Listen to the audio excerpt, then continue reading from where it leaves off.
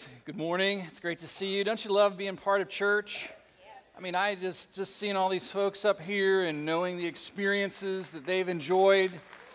Oh, man. I love it. I love it. So, hey, let me read for one last time for you a description of Jesus' church that Luke gave us in Acts chapter 2 as we finish out our series called Ecclesia. We are Ecclesia today. Just listen, if you would, as I read this scripture once again. And it reads like this, Acts 2:42. And they devoted themselves to the apostles' teaching and the fellowship, to the breaking of bread and the prayers. And awe came upon every soul, and many wonders and signs were being done through the apostles. And all who believed were together and had all things in common, and they were selling their possessions and belongings and distributing the proceeds to all as any had need. And day by day, attending the temple together and breaking bread in their homes, they received their food with glad and generous hearts, praising God and having favor with all the people. And the Lord added to their number day by day those who were being saved. Let me pray for us. Lord Jesus, we thank you for this beautiful description of your ecclesia, your very first church. Lord, we're grateful to be able to look into the Word and see this model, this pattern, and I pray that even today, Lord, you would enable us to glean from it the things that you have for us together as a community of believers and individually. We trust you now for that. May the ministry of the Spirit be active among us, I pray in Christ's name. Amen. Amen. And you can take the little study guide out of your worship folder so you can follow along with us. And you know that what I just read is a description of the ecclesia lifestyle of the very first church, the church at Jerusalem in the first century that sprang into existence through the power and ministry of the Holy Spirit. And today we finish up this series, and in a way I'm kind of sad about that because I love talking about the church. One man said there's nothing quite like the church when it's working right, and I agree with that. And I think it's been a healthy thing for us to look into the Scriptures and see Jesus' church as he intended it to be. And as we've said, here in Acts, Luke lays out the prototype, the model, the pattern. And through the Spirit's guidance, we've been seeking out the timeless principles of Jesus' church that every ecclesia in every generation should seek to emulate, including us right here at New Life. And to do that, we've been using an acrostic, Jesus Church. And we'll just see how that's been working for us. We've covered these so far. J stands for Jesus-centered Bible preaching and teaching. That was a part of that early church and a part of this church. We talked about emotional worship and saved church members and underwater baptism, sin repenting, and communion, JESUSC. And so today we pick up with the H in church. You say, what does that stand for? Huge generosity. Huge generosity. Verse 44, and all who believed were together and had all things in common, and they were selling their possessions and belongings and distributing the proceeds to all as any had need. That is a description of huge generosity. I've been giving you a big idea, a big theological idea under each of these headers, and the big concept here is the generosity of Jesus. Whenever you hear of or experience the generosity of Jesus' people, always think back to its source, Jesus, right? There is no one more generous than Jesus. Amen? I mean, think about all the gifts Jesus has given us. He's given us this world that we live in with all of its beauty and all of its resources that meet our needs. Then he gave mankind the gift of his presence by coming from heaven to earth, putting on a robe of human flesh, being among us. He gave, as you know, his very life to pay our sin debt. And then rising from the grave, he gave us his righteousness and the Holy Spirit and the people of God and eternal life and the Word of God and the gift of daily provision and dozens of other wonderful gifts, including a home in heaven one day for all of his people. So generosity fills the heart of Jesus and overflows from his heart into the hearts and lives of his people so that they become generous as well. And what we see here in that first church is freshly redeemed people making choices that reflect a deep love for Jesus and for the new family that Jesus has adopted them into. We see people sharing their possessions with one another. Some of them were selling their stuff on Craigslist and giving the money to the poor and needy among them. Later in chapter 4, we read that some even sold property that they owned and brought the proceeds and laid it at the apostles' feet and said, distribute it as you see fit. So true believers in Jesus become generous people. Amen? Generous people. Jesus has given us a new heart with new affections, and the needs of the family start to rise above the desire to accumulate more toys. And funding Jesus' mission starts to overshadow the craving for more creature comforts. You give generously because you want to. Because you want to. That's the fruit of the gospel taking root in our hearts. And so here at New Life, we do encourage each other to be generous like Jesus, to cheerfully give, to support the work of the gospel in and through this church, and to be ready at all times to do love works that bless other people and meet their needs. I got love worked yesterday. One of the brothers here that I'm in a discipleship group with came over to my house with his power washer, said, your siding's all green with that green stuff. I'm going to take care of that for you. And I said, sure, I'll gladly be a recipient of Love Works today. It was a blessing to me. Beautiful thing. So the big question for us is this.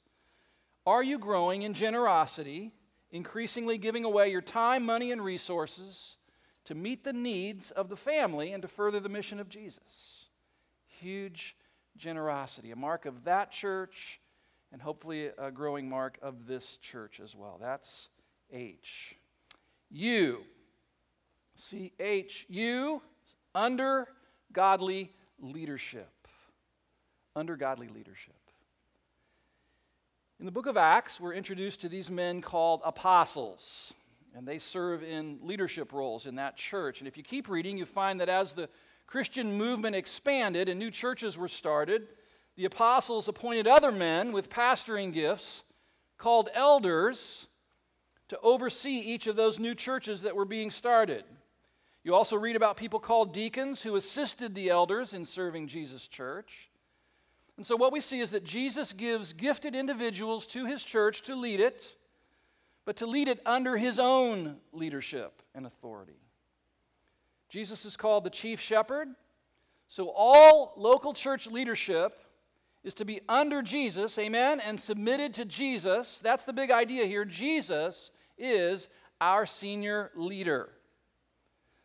The way it's supposed to work is this. Human leaders submit to Jesus and follow him as their leader, and then the people in the church follow their human leaders as they follow Jesus, so that in the end everybody's following Jesus because he's the leader. That's how it's supposed to work. So there is authority in the church, just as there is in the Holy Trinity. There's authority in the church, delegated authority given to imperfect human leaders who sometimes mess it up and misuse it and abuse it. And when that happens, it's a very sad thing. And it's not pleasing to Jesus when human leaders misuse and abuse the authority they've been given. But when that authority is used in line with Scripture for the good of the people and for the glory of Christ, then that's a good thing, right? So the pattern first laid out in Acts becomes clear in the epistles, where we see again teams of qualified men called elders or overseers appointed to govern and to lead local churches. That's the model, and we here at New Life do seek to follow the model that we find in Scripture. Currently, we have 7 men who together serve as our team of overseeing elders, and here they are. I wanted you to know who your elders are. Some good-looking guys up there, and I'm privileged to serve on that team among these godly, mature men who oversee this church. Now, in my role as lead pastor here, I'm not only on that team, but I'm also under their authority, which means that they can instruct me, they can evaluate me as they just did, they can correct me, they can even fire me if they so choose. So humanly speaking, I answer to that group. And knowing that should make you feel safer. It should. Some churches elevate a single leader to a place where he doesn't feel any accountability to anybody. You ever been in a situation like that? And that's dangerous. That's dangerous for them. It's dangerous for the church. We all need to be under human authority and have accountability in our lives. We all do.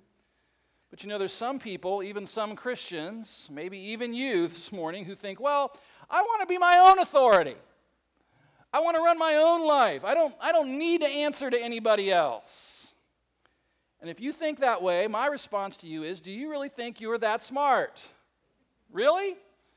Do you really think that you're not biased to favor yourself in situations? Aren't you prone to justify all of your actions and decisions like the rest of us are? Beware if you think you're beyond needing to be under authority. We all need to have a covering of spiritual authority in our lives for our own protection. And so one of our commitments of being a member here at this church is that you agree to voluntarily place yourself under the authority of spiritual leaders here, elders, pastors, small group leaders, not because you have to, but because you want to, knowing that Jesus wants that for your protection. Now, think about leaders for a minute. You've had spiritual leaders in your life. We believe that someone is a leader not so much by virtue of having a position, but by virtue of being called by God, being equipped by the Holy Spirit with leadership giftings, and by virtue of the fact that people want to follow you. As the old proverb says, he who thinks he leads but has no one following him is simply taking a walk. So how do you know if you're a leader? There's somebody following you. And we're blessed to have in this church many, many, many wonderful spiritual leaders. But I want you to know there's going to be a need for more. And I'll tell you more about that in a moment. So if you're in a ministry here, or you're in a small group here, and you sense the Lord giving you a desire to lead in that capacity, then I say talk to your ministry leader about it. This is truly something Jesus has for you. Then over time, other people will affirm this in you. They'll say, yeah, I see that in you. Yeah, I see that. Ask your leader what they see in you, and if they affirm your desire, then ask about the possibility of being mentored into that role and submit to a process where over time, God can bring you into that role of spiritual leadership. See what God does through it. Now, if you're a person who's craving a position because you want to be seen, or you want to be known, or you want to be highly regarded, then that shows that something is amiss in here, right? And you need to seek out some counsel to find out why that's in your heart. But I'm telling you that the desire, maturity, and skill to lead others spiritually is in demand around here, and our current team of leaders is praying and looking for those whom Jesus is calling into those kinds of roles. So my big question on this one is this: are you under anybody's spiritual authority in your life? And then second, do you sense a call to grow into spiritual leadership? C-H-U-R. Verse 46 says, day by day, attending the temple together and breaking bread in their homes, they received their food with glad and generous hearts. So let's call that regular gatherings. What's the mark of a church? People gather together regularly. In fact, the word ekklesia, that Greek word ekklesia, means gathering. It does not mean bricks and mortar. It does not mean a place. It refers to a congregation, a gathering, an assembly of people who come together. And the pattern of Jesus' church from day one has been to meet together regularly, both in large groups, like we're doing right now, and also in smaller groups. Here, Luke tells us that in that first church, they met together regularly where? What's the first place? In the temple courts. When you hear that phrase, temple courts, think big group. Hundreds, perhaps thousands of people could gather in those temple courts. But then it says they also met where? In homes. They broke bread in their homes. So groups of 5, 10, 15, 20 people gathering together also. Large groups and small groups. And so here at New Life, we seek to follow that same pattern, knowing that there's great benefit for Jesus' people to be involved in both.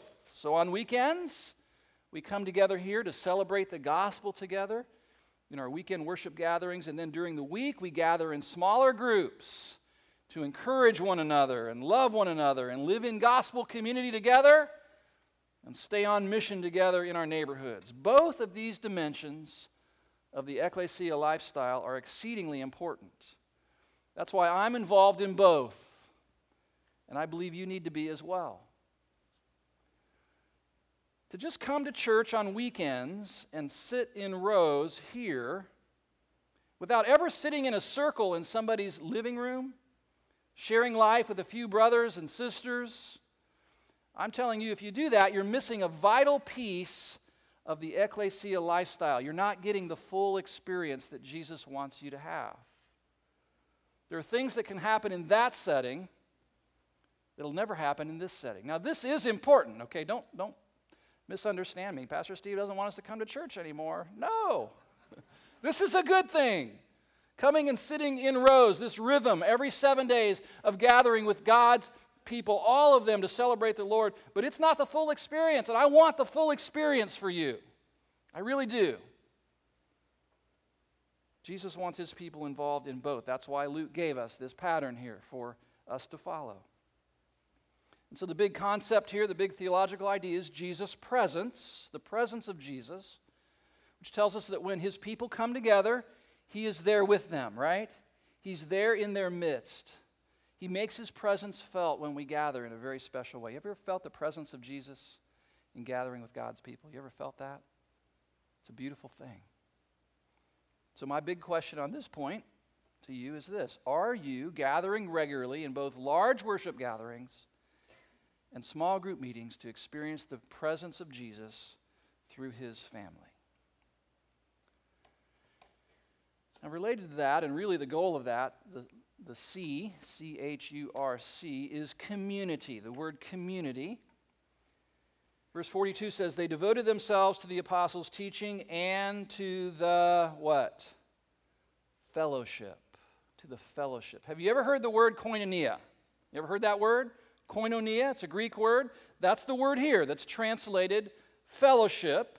Koinonia, they devoted themselves to the koinonia. The idea is a community, togetherness, a close-knit community.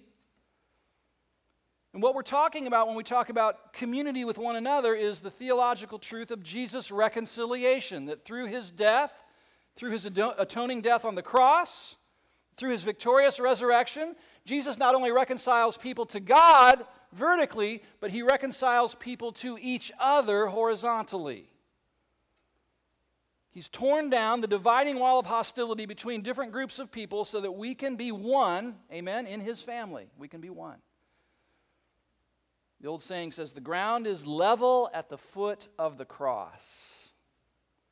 And human differences that tend to separate people fade into the background in the light of our shared identity in Jesus Christ.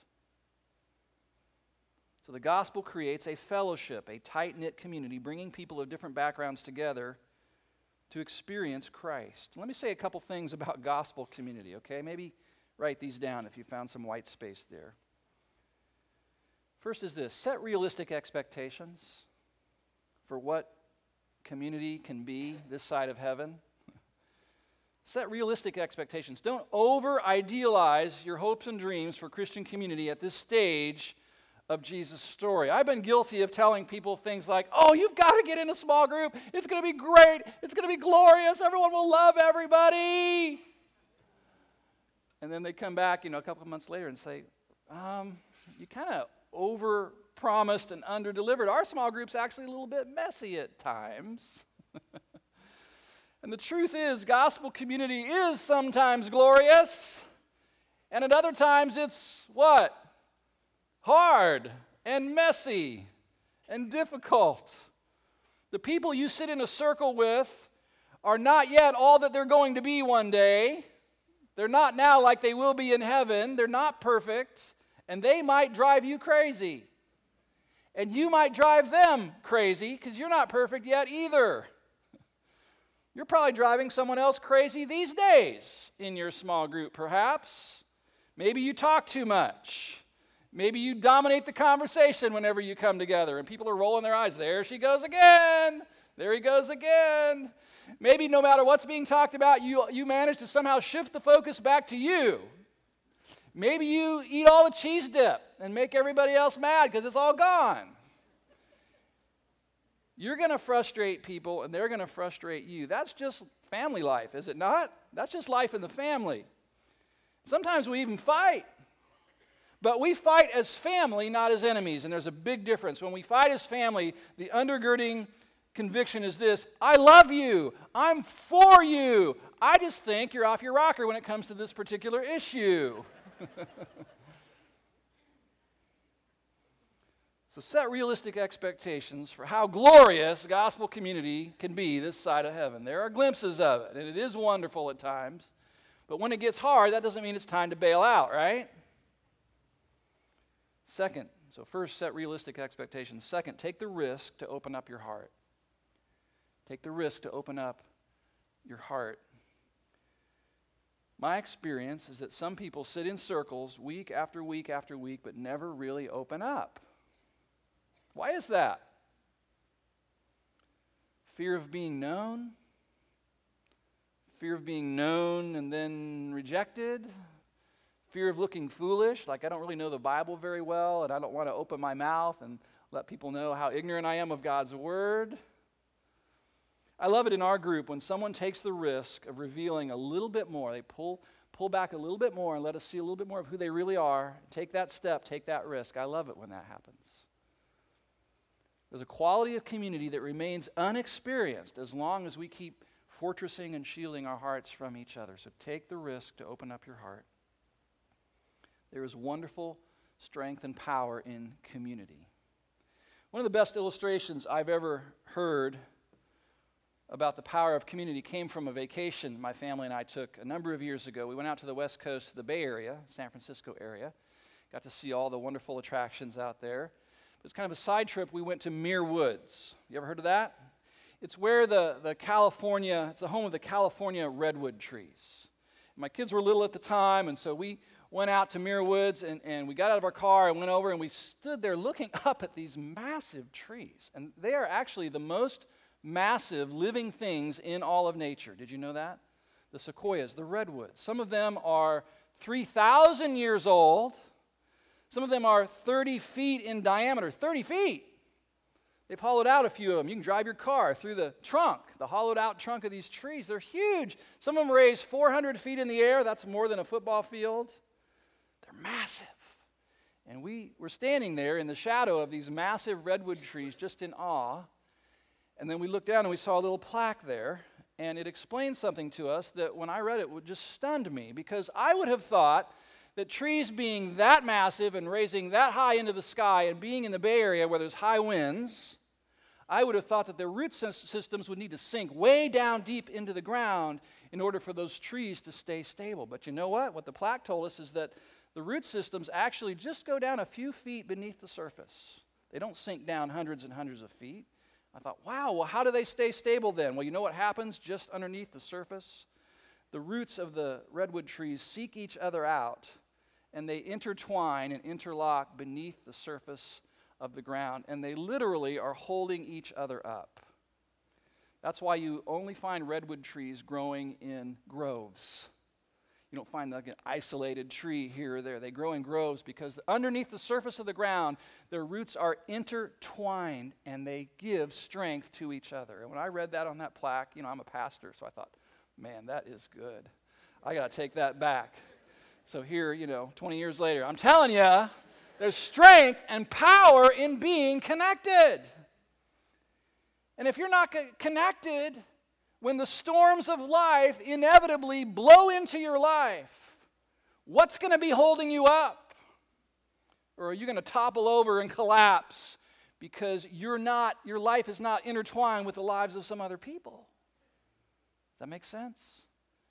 We need this. What a beautiful illustration God has given us in nature to picture for us the strength and power of being connected with one another. We need this. We need this. So my big question for you on this is this. Are you connected in community through active participation in a New Life small group? And by the way, this is a great time of year to hop in. A lot of our groups are resuming as the school year has started. And if you'd like to get in a group and you're not sure where to start, our leadership here would love to help you get connected. You know Pastor Jay, right? He would love to help you get connected. You can check that little box on your card that says interested in a small group, or you can come next Wednesday or this coming Wednesday right here to the church to Getting Connected, which will give you a small group experience, and he'll be able to then kind of point you to a group that's a good fit for you. Get in gospel community with a few other people. I'm in it. I hope and pray you will be as well. All right? Our landing gear's down. We're coming in. JESUSCHURC, the last one, H. Harvesting through evangelism and church planting. Harvesting through evangelism and church planting. Verse 47, the Lord added to their number day by day those who were being saved. And so the big concept here is Jesus' mission. Jesus' mission. The Bible tells us that Jesus Christ, the Son of God, came from heaven to earth on a mission. And then after 33 years here, when he left, he entrusted the continuation of that mission to his people, his church. So Jesus has a mission for his church. You say, well, what is it? Well, back in week 1 of this series, we sought to define the mission. In short, we could say it this way. Jesus' mission for his people is that they would be his witnesses. Do you remember that? Acts 1:8, you shall receive power after the Holy Spirit comes upon you, and you will be my witnesses, he said. To witness of him, to proclaim his gospel, and then help those who believe it to grow deeper with Christ and in Christ and to follow Christ, and then gather them as there are a bunch of new Christians, gather them together in new ecclesias, new churches, to continue the mission together and be Jesus' church. So for us, evangelism, which is witnessing to the gospel, and starting new churches has always been part of our understanding of the mission of the church. Now, my experience, I've been in church for about 40 plus years, okay? And my experience with church is this. A church without a sense of mission is gross. It just stinks. It gets sour, it gets ingrown. People start getting all upset about stupid stuff that doesn't really matter. Show me a church where people are bickering and fighting about the color of the carpet and who took their seat and who gets to use what room and stuff like that, and I'll show you a church that has lost its sense of being on mission for Jesus Christ. But show me a congregation that's vibrant and alive and energized and depend upon the Holy Spirit, and it's usually because they realize that they don't exist for themselves. They know that Jesus has sent them on a mission, and they feel it. And they know it's a big and important mission, one that they cannot do in their own strength, so they're dependent upon the Holy Spirit to do it. They know that it's a team effort, not a solo effort. They're on Jesus' mission. So on this topic of our mission, I want to talk with you a few minutes about the direction that our team of elders here believes Jesus is leading this church, okay? You probably know, if you've been around for a while, that planting new churches, new ecclesias, has always been a part of our DNA here, and God's given us the honor over the years, the privilege of having a part in starting a number of churches in and around Central Ohio. And we plan to continue doing that because that's part of our mission. But the more recent realization for us is that there are different ways of doing this, and some are better than others. You may know that several of our church plants have closed down recently. And that's caused us to kind of step back and go, whoa, let's ask the Lord. We want to remain humble and teachable. And so we've asked ourselves, what can we learn from this? And one thing that's become apparent to us is that the way that we've structured the relationship between New Life, this church, and these daughter congregations can be improved. There's room for improvement there. What was modeled to us in our training and what we've typically done throughout our history is to start new churches that are basically autonomous and independent of us. Sure, there's been a continuing of relationships between people, and the pastors would meet together once a month for lunch to encourage one another and support one another. But our oversight of that new congregation typically ended when that new church launched. You with me on this? So we gather people together. Let's go. Let's do this, guys. And we pour money and resources and people into it, and we send them off. And we go, God bless you. We love you guys. But it's kind of like, God bless you, you know. Go for it. We hope it goes well.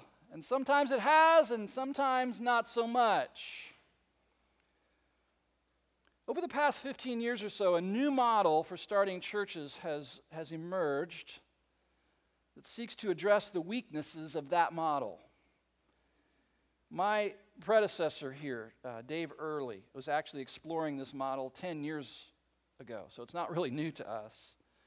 But perhaps we've just seen more clearly in recent months the potential benefit of this model to all involved. It's called the multi-campus church or the multi-site church. You say, what in the world is that? Sounds like an insect or something. Well, in a nutshell, it's the concept that one church can actually meet in multiple locations and still be one church with the same elder board, the same mission and vision, the same budget, the same staff. One church, multiple locations. Let me explain it more. Instead of being a separate entity with its own staff and mission and vision, this model, the new congregation, remains a part of the original church. It's not us and them, it's us and us. It's all us. Oversight of that new congregation remains in the hands of the elder team at the original campus, the original church. A few years ago, when I first explored this concept in depth, I thought that it might just be a fad. I'd heard that a number of churches were doing this, but I wasn't sure that it had staying power. And beyond that, I wanted to know if it was biblical, because frankly, I don't want to do anything or initiate or instigate anything that's forbidden in God's Word, right? And, it would be good if our preferred strategy for evangelizing and planting the gospel in other communities actually came out of the Bible that we say we believe. And so that's what my study break this summer focused on, researching and exploring the book of Acts and this multi-campus church idea and its biblical roots. Through a lengthy process of prayer and research and discussion, our elder team, those 7 men you saw earlier, that team is now unanimous in embracing multi-site as New Life's primary strategy for planting the gospel in other communities going forward. We found it to be very well represented in the Scriptures. We believe this structure of remaining connected can provide safety, can be a safeguard in the future when future challenges come. You need to know that our burden to send people out to plant the gospel in other communities and see lives transformed there by Jesus is as strong as it's ever been. But now we feel more confident about how to go about that in a healthier way. As elders, we've also been praying for quite a while about where exactly Jesus wants to send us next. Where, Jesus? You're the head of the church. You're the chief shepherd. The gospel is your gospel. The mission is your mission. Where do you want us to go next? We've been seeking him about that. We're not exactly sure, but the elders wanted me to let you know that 2 of the communities that we're praying about are the communities of Whitehall and Blacklick. And the elders are not only praying themselves, they're asking you to pray about that as well. That this would be a whole church effort to spread the gospel. That we would have ears to hear the voice of our Lord directing us in this matter. So, can you just see in your mind's eye some families living in those communities or some single adults living in those communities who don't know Jesus but desperately need to? I mean, they're living there, they're going about their lives, they're going to work. Maybe they're struggling, maybe they're not, but they don't know Jesus, the Savior, the Lord, the King, the Master, the friend of sinners. They don't know him. And how could their lives be transformed if a gospel-centered congregation came right into their community? With people who have a missionary mindset, who live in the community, who are saying, I want to reach my neighbors for Jesus. And look, my church has moved closer to me where I live and now has a presence in my own neighborhood. Can you see the possibilities? And again, it's not us and them, it's us and us. It's we together doing this. If you live in those communities, could you see yourself as a missionary to your neighbors who need Jesus? Think about the possibilities. In about a month here, we're going to be having an emphasis on prayer and fasting. Prayer and fasting, particularly for gospel impact, for the gospel to have impact personally and in our families, in our community, in neighboring communities, in our nation, in the world. And during that season, I'm going to challenge you, and we're going to challenge each other to pray for the leading of Jesus for our church and where he wants us to go next and plant a gospel-centered community. But I can tell you this, wherever it is, this effort is going to open up all kinds of places for people to rise up and use their gift and serve, both here and in the new congregations. Does that make sense? So some people here are going to be a part of these new congregations, and their spot here, the place where they served here, is going to be vacated, so there's going to be a need for new people to rise up into those roles here, as well as people serving in these new congregations that are springing up in other communities. And so could you see yourself being used by God in some capacity, either here or in one of these new campuses? Maybe a greeter? A greeter. I mean, are you a warm, friendly person who can make people feel welcome and at home and lower their anxieties? Maybe a small group leader. We're going to need dozens and dozens more small group leaders. A prayer partner, a children's ministry leader or worker or servant. An intercessory prayer partner walking through those neighborhoods, praying for those families and those homes before we ever go there. It's been covered, blanketed in prayer.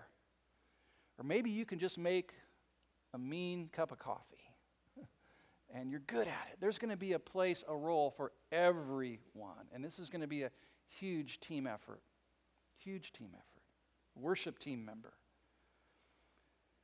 Can you see yourself being used by God? And that brings me back to where we began 4 weeks ago, when I wielded my trusty surgeon's scalpel and I looked at you and asked you, what kind of person does Jesus use? The master surgeon, when he's going to go to work in someone's heart and life. And we know that Jesus uses people in the lives of people. What kind of person does he use? And I said, just like a master surgeon would look for an instrument that's clean, not corroded, but clean, sharp, and available. Right there, right there. Clean, sharp, and available. That's who Jesus is going to use. And so I'm asking you, as new lifers with a heart for this church who believe in what we're doing, seeing now that our elders are directing us outward into other communities now to start new gospel-centered congregations where there's going to be a need for everyone to be clean, sharp, and available to be used by God for whatever Jesus might call you to do. Will you commit yourself to being ready for that, to be getting prepared for that? That's what Jesus is calling us to do. Okay? So let's bow our heads together in prayer. I want you to think about that for a minute. Some of you used to be used by God years ago, and your view is, well, I kind of put in my time. You know what? You still have something to offer. You do. Some of you think, your confidence is low, and you think, I don't got a whole lot to offer. No, the Holy Spirit has gifted you in some way. Would you just surrender in your hearts to him and say, okay, Lord, okay, I don't know what this means, but I'm going to be clean, sharp, and available so that when you call me, I'm ready. If you would commit yourself to that this morning, just by the grace of God and through sensing the Spirit talking to you, if you'd say, Steve, I love Jesus Church too, and I'm committing myself today to being clean, sharp, and available to Jesus for whatever role he might want me to have in carrying out his mission through this church. Would you just lift your hand if that's you today? I'm willing, available. Jesus, see these hands. Call people. Call them. You can put your hands down. I wonder how many of you just feel something blocking you. There's an impediment there. There's something blocking you from surrendering totally to Jesus. And I don't know what that is, Your past. Maybe you're just consumed with other interests, other hobbies, other things, and it's just It's not where you live your life, you know. Man, I would encourage you. Maybe just come and let a prayer partner pray with you about whatever that blockage is, whatever that obstacle is that keeps you from feeling like God can use you. Jesus, thank you. As a church family, as an ecclesia, we say thank you for giving us in your word a pattern, a model, a prototype that we can look to and glean these timeless principles to follow you and be your church here in our context, in our day and age. Use us, Lord. Use us, I pray. We've got this message. We're carriers of it. Use us in neighboring communities. Show us where you want us to go next. And give us the grace, every one of us in this room, to be clean, sharp, and available for you to use in the lives of other people. We know that's your plan and purpose. We know that's where the joy is. I pray that you would cause to crumble every impediment that's causing or keeping people from surrendering fully to you. We worship you now. We worship you now in Christ's name. Amen. Amen. Well, we're going to respond to the word through worship and also through being prayed with. Our prayer partners are here to pray with you about whatever the Spirit of God's talking to you about. But I would say in particular that blockage, that impediment that's keeping you from fully surrendering to Jesus and letting him use you. Okay, so stand with me. Let's worship together. Let's pray for and with one another.